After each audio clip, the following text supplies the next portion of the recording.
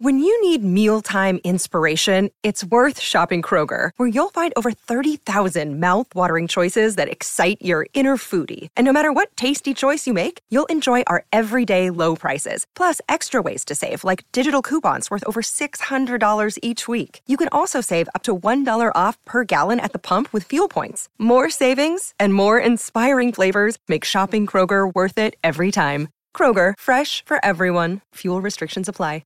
Another day is here, and you're ready for it. What to wear? Check. Breakfast, lunch, and dinner? Check. Planning for what's next and how to save for it? That's where Bank of America can help. For your financial to-dos, Bank of America has experts ready to help get you closer to your goals. Get started at one of our local financial centers or 24/7 in our mobile banking app. Find a location near you at bankofamerica.com/talktous. What would you like the power to do? Mobile banking requires downloading the app and is only available for select devices. Message and data rates may apply. Bank of America N.A., member FDIC. Thanks for tuning into Americana Music Profiles. The next episode starts right now. You are tuned in to another edition of Americana Music Profiles, brought to you by Americana Rhythm Music Magazine and AmericanaMusicMagazine.com. I'm your host, Greg Tutwiler. Let's jump right in to the next exciting interview.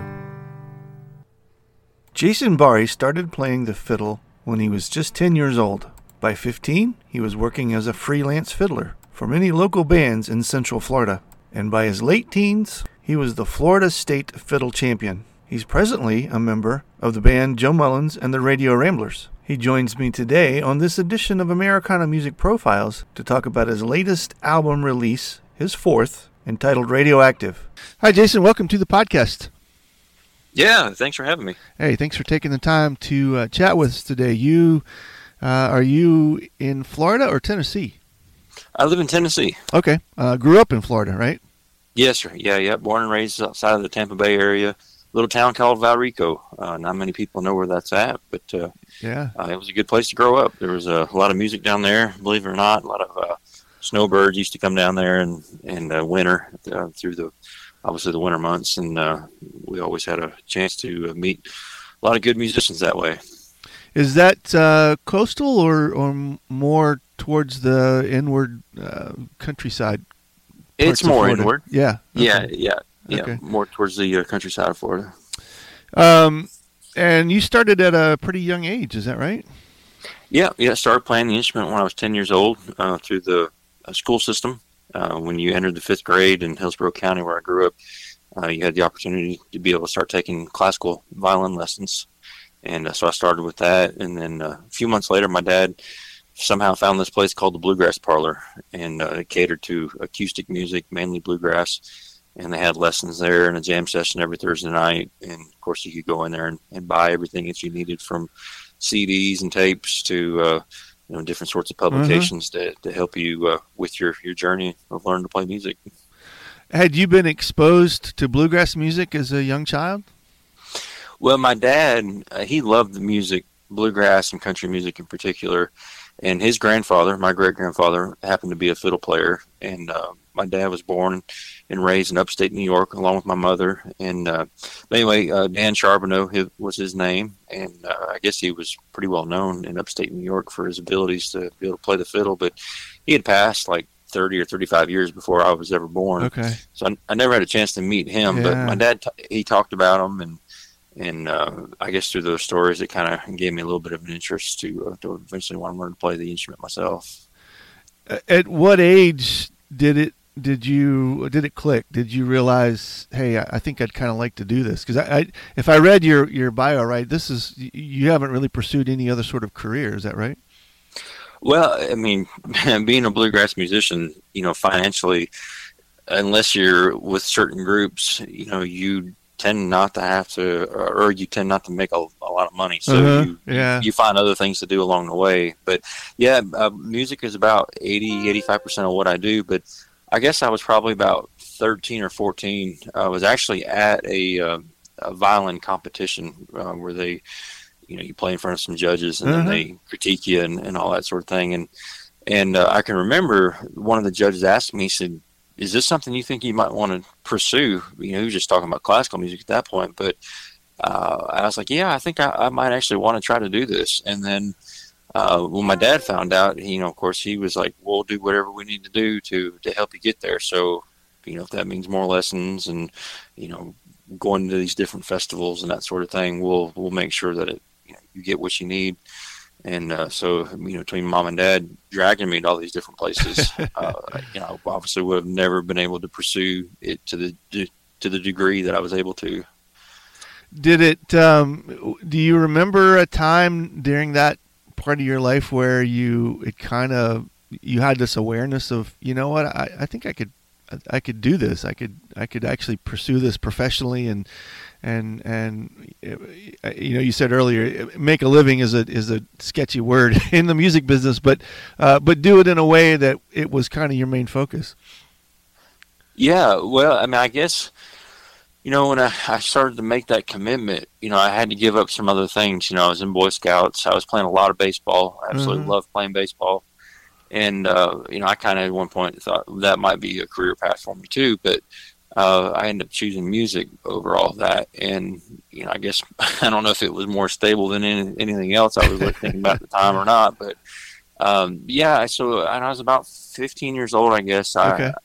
I had been going to a place called Carl Allen's Historical Cafe, and every Thursday night there they had jam sessions in these multiple dining rooms that the building had. But in the main dining hall in the very back, they had a stage, and they would have 4, 5, 6 bands on a Thursday night perform there. And I got to know all these different people that were performing, and I'd end up playing maybe 2 or 3 sets a night with various bands back there. And a lot of them were also doing gigs throughout the week or on a weekend somewhere at a festival, all local, of course. But that opportunity really opened my eyes that, hey, I'm actually making as much, if not more, than what my brother is doing. My brother was working at a local grocery store. Okay. And, making just a little bit more than minimum wage probably. And I would go play a couple of hours on a Saturday night and make just as much as he did working after school all week at that store. So it kind of opened my eyes up enough that I think I can actually pursue this and do it. Yeah. Yeah. That's cool. And you jumped on it pretty quick out of high school, right? As far as getting out on the road with a band? Yes, sir. Yeah. I actually had a band lined up called the Sam Mountain Boys. So I had performed at Sertoma Youth Ranch, which was a festival there in Dade City. I practically grew up at that festival. And there was one week in particular that a couple bands that I knew that were local showed up, and they didn't have a fiddle player, so I got to fill in and make a little extra cash and that sort of thing. And the fiddle player from the Sam Mountain Boys saw me playing, and he was getting ready to step away for a little while, and he was trying to find a replacement. And that was, that would have been in November of '96. And so I'm in my senior year of high school, and I get a call from Jerry Crane, which was the bass player of the Sam Mountain Boys. Said, hey, we need somebody to fill in this coming New Year's at Sertoma, where they're going to have a little New Year's show. Would you be willing to do it? I said, absolutely. And they sent me the material, and I spent the next, basically month, cramming everything I could, trying to learn everything I could. And at the end of the night, they said, well, Kenny's leaving, and we're needing somebody. Are you interested in the job? I was 17 at the time, so I'm still a minor, Right. And so they talked with my mom and dad. Of course, they were there, and we ironed out some details. And from that point forward, I was committed to play with them. And I didn't get to do a whole lot from basically January 1st until I graduated high school, which was June the 3rd, and I left the house June the 4th. Wow. to hit the road. Wow. And you've pretty much a steady stream of some of the bigger names in bluegrass you've been able to play with since then. Yeah, I've been very fortunate, very blessed. I had an opportunity to play in Doyle Austin's band. I was part of Quicksilver for almost 6 years. Yeah, that's awesome. And I played with Larry Stevenson for 2 years. I was the first fiddle player that he ever hired. Carolina Road previous to that. I got to do a number of gigs with Bobby Osborne in the Rocky Top Express. That's cool. Sonny had already retired, but I got to play with Bobby. And then Jim and Jesse, before Jim passed, I got to do an Opry date with them. Yeah, I've been, just very blessed and very lucky to do what I get to do. Does that put you on the road a good chunk of the year? Yeah, there's been times that I've been on the road, close to 200, over 200 days a year. Wow. And then there's, it just depends on the season of the band. Some bands are, you ride a wave and you're on top of that wave and you're busy as you're everywhere. And then the wave starts to come down somewhat and things start to slow down. But I'm at a point in my life right now where I've got two high school kids here. I've got my daughter's 14 and she's in the ninth grade. My son, is 16, getting ready to turn 17. He's going to be a senior next year. He's a junior right now. Wow. And they're playing sports, football and soccer, and when you're on the road, a lot, you miss out on those things. So right now we're just at a good point where I'm getting to see that, as well as with the Radio Ramblers, who I'm playing with right now. Joe Mullins and Radio Ramblers. We're cutting back just enough to where we're still making a good living, but also where we're being home and getting to see these things and be parts of our daily lives with our families. Yeah. You don't get those back. So that's awesome that you guys are paying attention to that and being able to work that into your life. That's cool. Yeah. And you've got some side things too, side projects that you work on. Is that right? Yeah. So I do a lot of recording here at the house. People send me tracks. I record fiddle and mandolin for people. Also, I have the ability to be able to do mixing and mastering here at home, so I do quite a bit of that as well. I also have since I was turned 15, I started working on fiddles and doing repair and restoration work. Okay. Yeah, so I do that. I buy, sell, trade on those. I also build fiddles now. I got in that about 4 years ago. Yeah, that's cool. Yeah, so it's like I mentioned earlier, when you're a bluegrass musician, sometimes the road life or the road band that you play with doesn't necessarily help you make ends meet, so you find other avenues to make a little extra money. Yeah. It's just a few things that I do. I guess this is kind of a vague question, but I'm always intrigued. You growing up in Florida and kind of being a product of that region, and then being out with these bands and traveling all over different parts of the country, what if you can answer the question, what's the difference between growing up in Florida bluegrass versus like Carolina, Virginia, and even I think you mentioned that your granddad played music in New York. I mean, it seems like there's a little bit of a difference between all the different regions. Can you sense that, or were you aware of that once you began playing with other folks?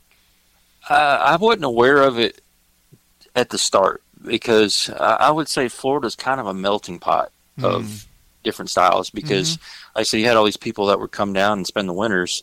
You had people coming down from Ohio and Michigan and New York and up the Northeast, and even some people from the mid-eastern states like Virginia, North Carolina. They'd come down and spend the winters as well.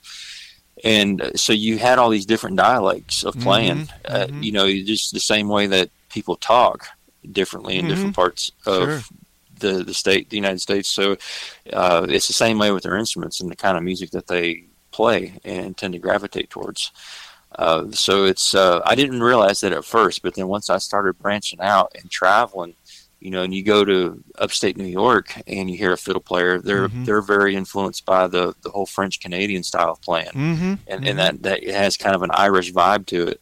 And then if you go to Texas, they have a completely different style of fiddle playing there. And Georgia and Alabama, where there's a little bit more. I don't know exactly how to put it, but anyway, it's all different. Sure. And, and if you go to the mountains of North Carolina and southwestern Virginia, the style of bluegrass there is heavily influenced by old time music. Like if you listen to some of the stuff like Lonesome River Band does, Sammy lives in that region, right? And the banjo player of Lonesome River Band, and that he's heavily influenced by the fiddle playing of Tommy Jarrell. And that whole style. Sure. So it spills over into their music and helps shape their sound for what it is.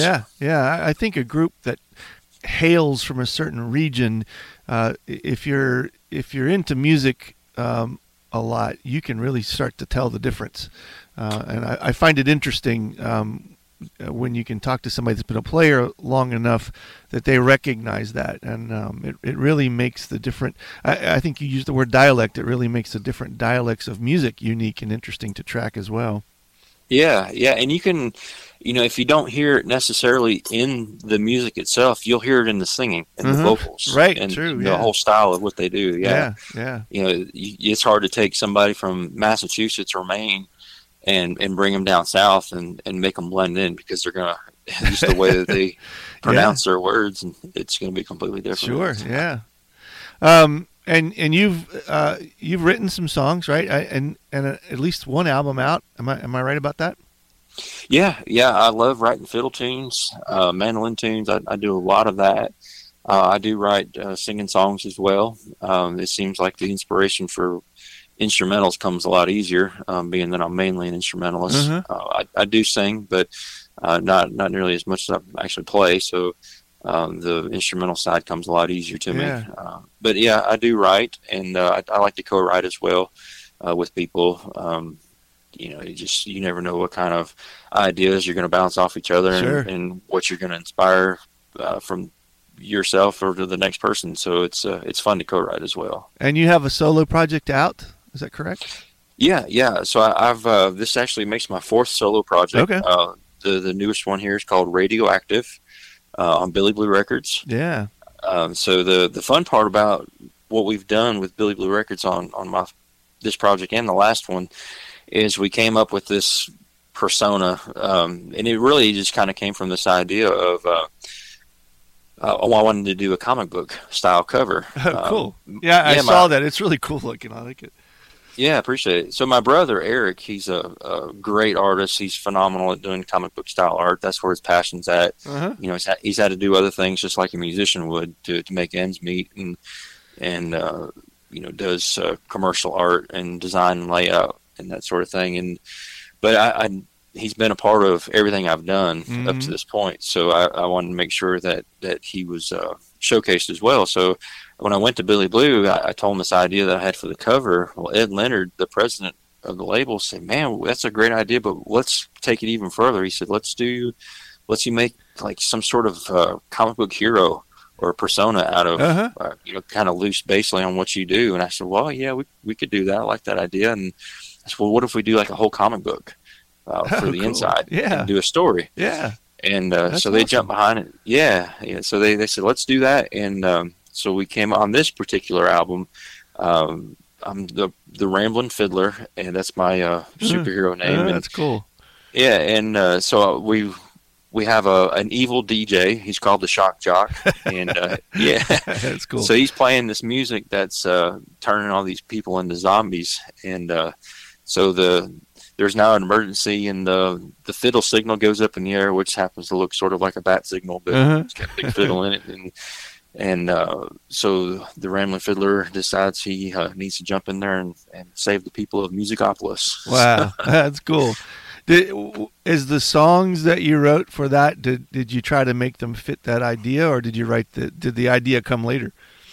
No, the idea for that story came after. Yeah. I had been working on the music for this project for close to 2 years now, and I didn't have an idea for the story on the inside, and then I tend to be a procrastinator and wait till the last minute to get things done, and unfortunately it's a trait that I have, good or bad, I don't know. But I understand. I feel your pain. So we got to where we needed to get a storyline for this thing and get my brother going on the artwork, and I was racking my brain trying to come up with something just for a title, and I was like, we need to tie this in somehow to the whole comic book theme again, and hopefully it's sort of musical too, and that's where the term radioactive came from. Yeah. Is that, hey, in comic books they deal with radioactive material, and that tends to be where some of the superheroes get their powers from. Yeah. And then, being that I play with the Radio Ramblers, it kind of ties in with that too, being radioactive. That's cool. And then we're trying to be on the radio too, and get people to play the music. So, we're trying to be radioactive in that regard. So that's cool. Do you ever feel like you'd like to lead your own band one day? Is that something that's in your future maybe? You never know. There's been times in the past where, we've tried to team up with some other guys, and it just, the one thing or reason or another, it never panned out. And that's okay. I've always believed, and even more so as I get older, that things happen the way that they're supposed to happen when they're supposed to happen. Sure, yeah. And, if it means that one day that I have my own band, or I join up with, 4 or 5 other guys, and we have a band, not just me, but, it's a total band collaboration, then that's okay. And if that doesn't happen, I'm content where I'm at with Joe and what we're doing there. So it's, I've learned if I try to force things to happen, it can work out, but sometimes it doesn't. And I find if I let God handle the situation and put me where he needs me when he needs me, then it tends to work out better. Yeah. So. Well, you certainly have a good group of guys to hang out with there for as long as that season lasts. And so, Joe's music's great, and I've seen you play with him a time or two, and it sounds like a good bunch of fellas, and it looks like it leaves you room to do family and the other things too. So things a good situation, sounds like. Oh yeah, for sure. He's a great guy to work for. I don't have any complaints at all. Just nothing but good to say, and I feel like too. We just released a new band project called Let Time Ride, and I feel like it's one of the best things that we've ever done. That's good. Everything just kind of fell in place on that project. From the song selection down to how we all work together. And trying to decide on arrangements and how everything's going to sound. So if listeners want to check out Radioactive or any of your other projects, or get in touch with you and about your fiddle building or repairs, what's the best way? How do you like to communicate with people? Well, they can go to my website, jasonbarie.com. That's Barie, jasonbarie.com. And on there you'll find my phone number and email. Any contact info for me is right there, and they can get in touch with me, and usually within just a few minutes, or depending on what I'm doing for the day, but I'll be getting right back in touch with them. So that's probably the best way. And on my website, like I said, there's information about the project. If they want to make a purchase on that, there's information on the fiddle side as far as the rebuilding and repair work, and then there's also I do leather work as well, so there's a little bit of information on that. Cool. Yeah, and then the recording services that I offer as well. Yeah, awesome. Well, cool. Thanks, Jason. I enjoyed talking to you and learning about your work, and especially your latest project. I didn't realize that you had carried that theme out all the way like that. So I'm going to go back and look at it again and enjoy that futuristic side of it. So that's cool. And we wish you the best with your music and your tours with Joe this year. Well, I appreciate it, and it's been fun being on the show with you here today. And if you ever need me again, just you got my number, so be sure to get back in touch. Yeah, cool. Thank you, Jason. Yeah, absolutely. Thank you. Thanks again for tuning in to this episode of Americana Music Profiles. Find us on iTunes at Americana Music Profiles and on the internet at AmericanaRhythm.com.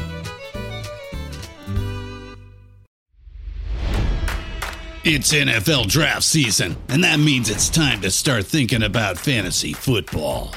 FantasyPoints.com features industry-leading experts and prognosticators using proprietary hand-charted data to help you score more fantasy points. FantasyPoints.com is the place to go for whatever kind of fantasy football you play. Whether you play fantasy football, daily fantasy sports, or do a little bit of everything, Fantasy Points has the meticulously researched content to guide you to victory. And why wait for the fall? Fantasy Points also covers the new spring football league, the UFL.